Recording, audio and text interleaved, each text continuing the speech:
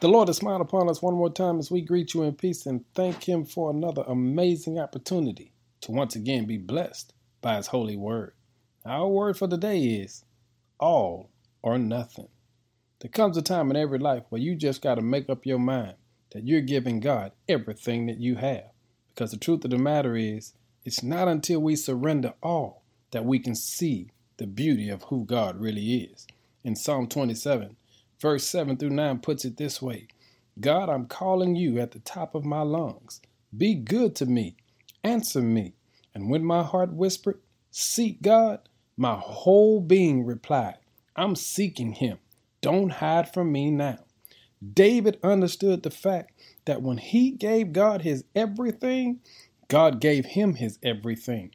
God started to reveal to David just who he was. He is God. He sees all. He knows all. He has all power. And there is nothing God cannot handle.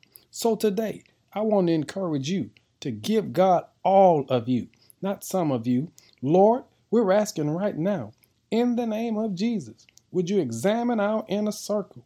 Would you put us in a position where you enrage our enemies because you're executing your purpose in our lives? Allow us to walk in such a way that we make the enemy tremble at the fact that we're walking in our purpose backed by you.